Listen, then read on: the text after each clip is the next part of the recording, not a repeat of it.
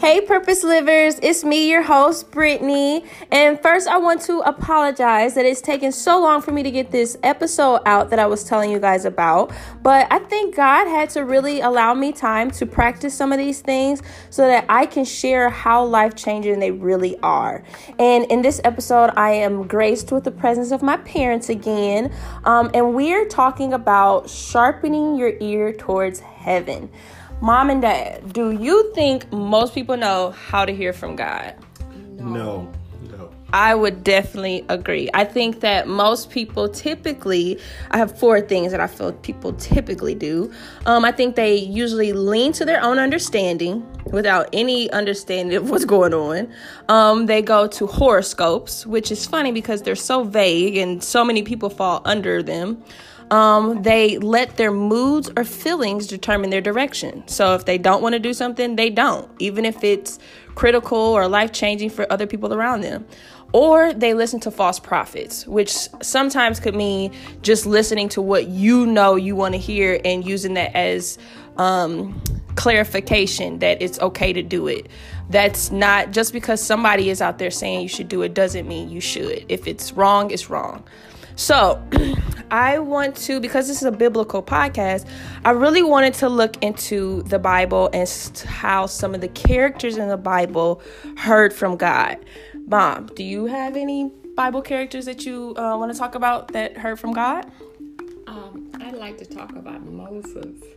And I just like to say that Moses' mom,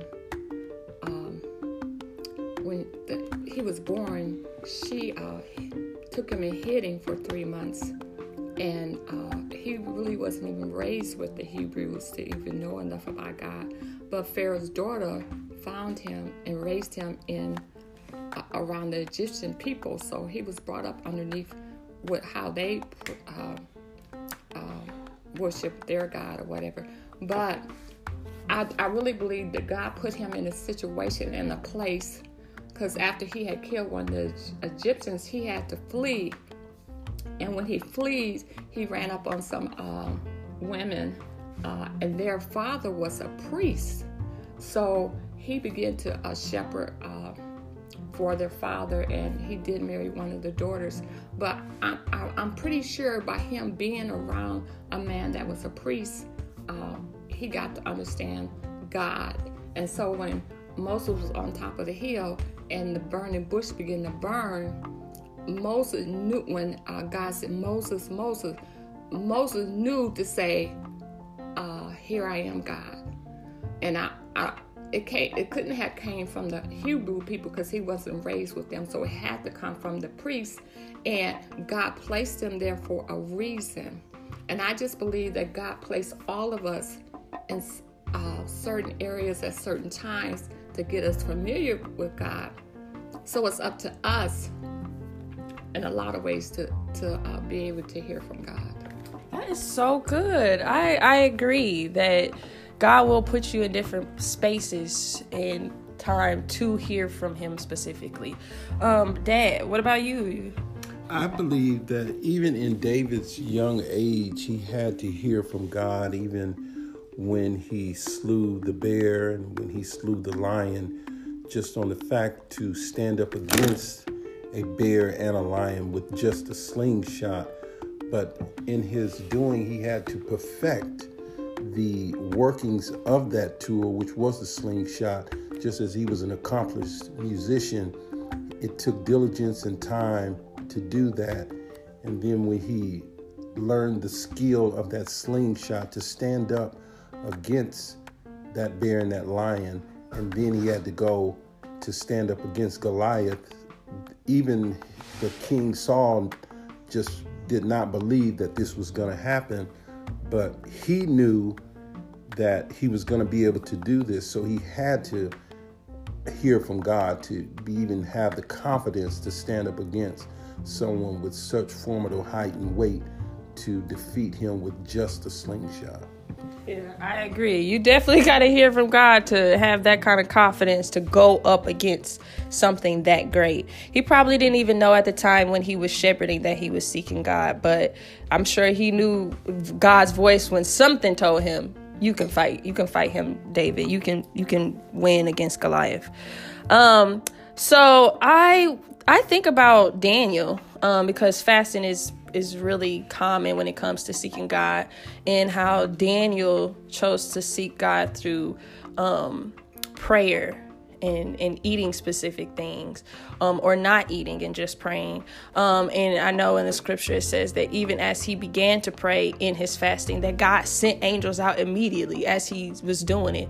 And because it was just such an act of obedience and sacrifice, and God acknowledged that. So that is definitely a way of connecting to God. I have some things that I feel you can practice, and these are some things that God has personally given me. When he gave me this episode, I wrote these things down, and then I realized I wasn't doing a lot of them.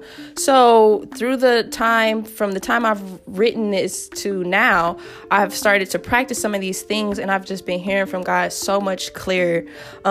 Just to start, I did acknowledging God in the morning. So in the morning when I wake up, before I even get out of bed, the moment I feel consciousness in my mind, where I know I'm not dreaming anymore, I go, Abba, thank you. Thank you, Papa. I like to use very familiar terms because it makes the relationship feel more intimate. So I like to say, thank you, Papa, for waking me up. Thank you for this day. Thank you for protecting me through the night, having a roof over my head, having my son still well, having, not getting any phone calls through the night. And I just begin to worship him and acknowledge him in the morning. The next thing is getting a scripture to meditate on for the day. It doesn't have to be a long one, but just something small that reminds you of God's goodness. I think to just chew on that scripture all day will not only help you remember it so that when you need it again, it'll come back to your remembrance, but it'll help you. You'll be surprised at how just that verse alone will help your attitude when you get angry in the day. Just get something to chew on. Another thing that I love to do is journal. I like to write down my thoughts, ask God to help me with my thoughts so that I can see what it is that is I'm really thinking about or what's bothering me. I also like to fast. Just like David's, there'll be times where I'll fast till maybe 3 o'clock or even noon, whatever I feel I can actually dedicate myself to do. And I'll just drink water. And when I feel the pain of wanting to eat, I'll pray. And I'll go, thank you, God, that this pain that I feel is just hunger and it's not something more. Thank you, God, for, allowing me the knowledge to want to connect with you, giving me the desire to want to connect with you. And so that's what I'll do when I'm fasting. I want to ask you both, though, how do you personally seek from God? I'll ask you first, Mom. My way of seeking with God is in the morning. I find a scripture. I first pray and ask God to give me something that would help me through the day, that would lead me and guide me.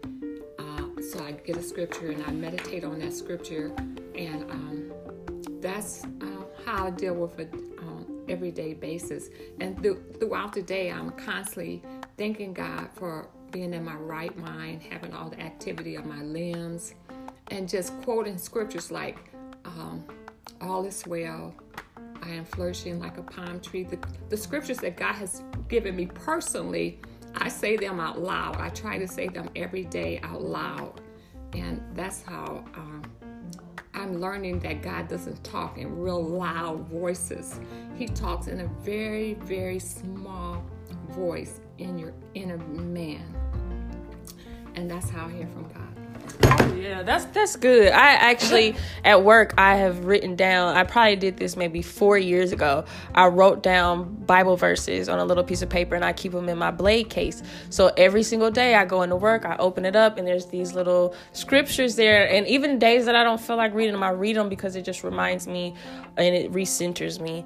Dad, how do you personally seek from God?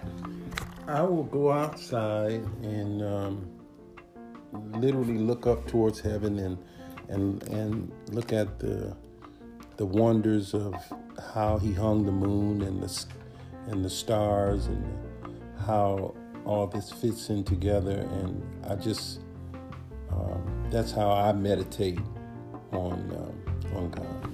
That's good. So the amazingness of God allows you to connect with him in a way that you're seeking.